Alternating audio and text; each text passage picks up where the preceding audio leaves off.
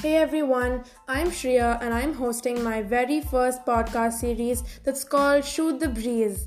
So, Shoot the Breeze means to have like a casual conversation and an informal speech in North American English. I'm a high school junior and I love to sing and write because they're like my two favorite hobbies out of the many.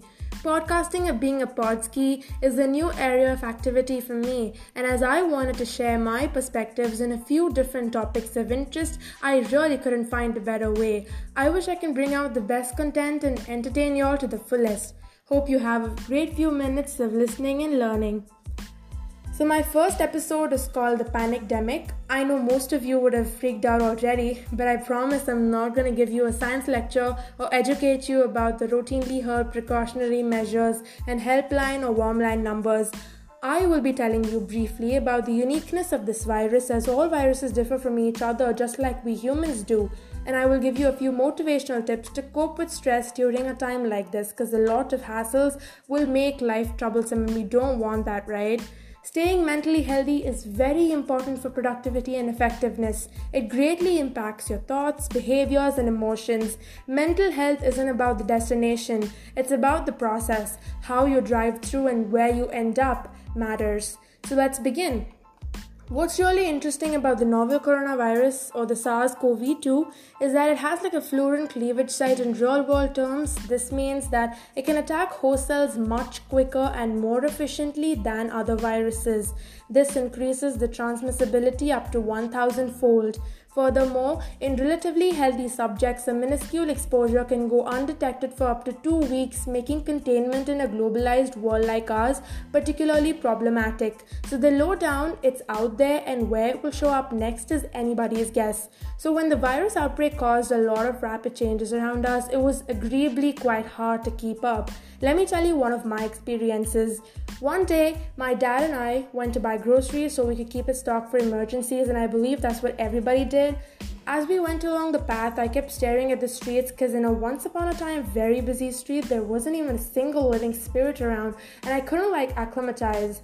When we approached the supermarket, which is usually crowded, we saw that it was crowded more than ever before because the people had to wait for their turn to order stuff as nobody except staff were allowed inside, and the fact that people had to stand 6 feet apart from each other, it was impossible to wait in such a long queue. So we checked at another store nearby and the condition was way worse. We kept looking, and as it started getting darker, we found a small kirana kind of store and there were about 6 to 8 people there, so my dad suggested we could try and buy some of the things in our list. Even as we were returning home, I kept staring at the empty pavements, the lightless and the customerless shops, the lifeless environment, and more importantly, this time I stared at people's masks for some reason I truly don't know. Maybe it was all very new to me or something, but what's funny is that I kept thinking about all these shady stuff even after getting back home. But now, yes, I've accepted reality and I've adapted to the new normal, so if I can, I think you can too. By the way, what is this new normalcy havoc everyone is talking about? We're adjusting to this pandemic-lashed reality to prepare for a new future. The turmoil wrecked on lives is bound to shape mindsets and priorities. A sense of security will matter more, and appreciation for family, community, and the earth will be renewed. The pandemic has shown us why state capacities are so vital. The awareness of a common fate and the prosperity of so many livelihoods could lead to a great clamor for public services and infrastructure, and could result in a surrender of autocracy. The worth of work is being re-evaluated and industries are being rejigged. Our digital dependency has also become more entrenched. So moving on to the next segment of the episode, let me now introduce the mantra of this episode. No gloom, no doom. So here's a quick fact. Chronic stress has as big a psychological impact on the body as too much sugar and processed foods. So the best thing you can do is manage your stress levels and try and maintain them as low as possible. Stay tuned to know more tips and tricks.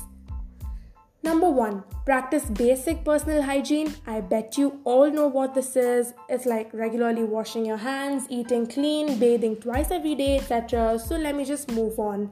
Number 2, increase your vitamin C or ascorbic acid intake to 500 to 1500 milligrams per day, as they enhance T cell proliferation, cell redox, cell membrane health and signaling, and mitochondria energy production. Also, stay on top of your gelatin or collagen intake because these proteins work in conjunction to maintain cell membrane integrity. Number 3, maintain a regular workout schedule and practice cardiovascular exercises daily. Yoga is a wonderful way of sustaining body and mind flexibility and balance.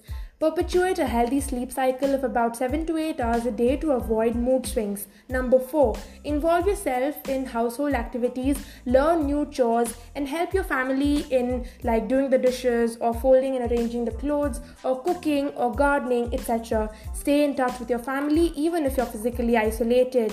Number 5, disband or detox yourself from all social media sites and technology to try and cherish the natural world around you. Take a break from the digital world because there are so many undiscovered things apart from checking Twitter updates and viewing your friends' statuses and stories. This will create space for your creativity and imagination, and your eyes will be less exposed to these harmful blue rays. Believe me, studies suggest that continued exposure to blue light over a period of time can lead to damaged retina cells. Stay informed, but don't obsessively keep checking the news, as in don't mug up the spike in the number of cases per minute worldwide or something. Most importantly, stick to trusted sources like the WHO, World Health Organization, and CDC or Center for Disease Control and Prevention for reliable information. Number 6, transform your home into a wonderful place to stay, a place of peace and not of war, and a place of embrace and not of distance, because there may be rules, regulations, and restrictions outside the house, but when it comes to your house, you should make it home is where happiness is. You can turn your house into a restaurant by trying out new recipes, a nursery by planting your own mini garden, a party by grooving to some of your favorite tracks and dancing for them, a school by learning something new every day, a temple by praying and hoping the best for all those who are ill, and for this period to end quickly, and any other atmosphere you'd enjoy. So stop saying that you're bored and upset, especially to the outlanders, that you can't leave the house, because everyone in the hospitals and quarantine centers around the world would be waiting and praying to get back to their homes. And just imagine the situation of the homeless during such a time. Let's just take a look at how their lives are like in the pandemic. How do we keep washing our hands with Dettol? Our kids alert us when water comes to the nearby park every 2 days and we go to fill our buckets. We drink, bathe, and cook in the same water we get from the pipe. Our basic precaution is to stay home, but how will we stay home? It's close to impossible to practice social distancing in informal settlements in the cramped up clusters and shelters that we live in. Eviction threats, lack of access to basic amenities, and absence of government interventions are major setbacks for their living conditions. We had made luxury an integrated part of living. We should try and keep it minimum during crises like these. Had we known what boredom was back then, or is this the new fad we've included in dictionaries with the sole purpose of having more than required ready in pipelines? Number 7, rewind those hobbies that you left in those yellow shelves of your past and try to brush up on them. These skills can help you manage your emotions during this outbreak. Emotions are contagious and you don't want to be at mercy with them, right? I practiced some crochet, cross-stitch, acrylic paintings, and wrote a hell lot of songs and poems during my pastime. Don't feel like you're locked up in the lockdown, like really. The central ideology is to motivate you to make the best out of your free time in a productive way. Kudos to all those who took some of their time off to listen to this podcast, because I hope you had a great few minutes of listening and learning. Show some love by staying tuned and enjoy throughout.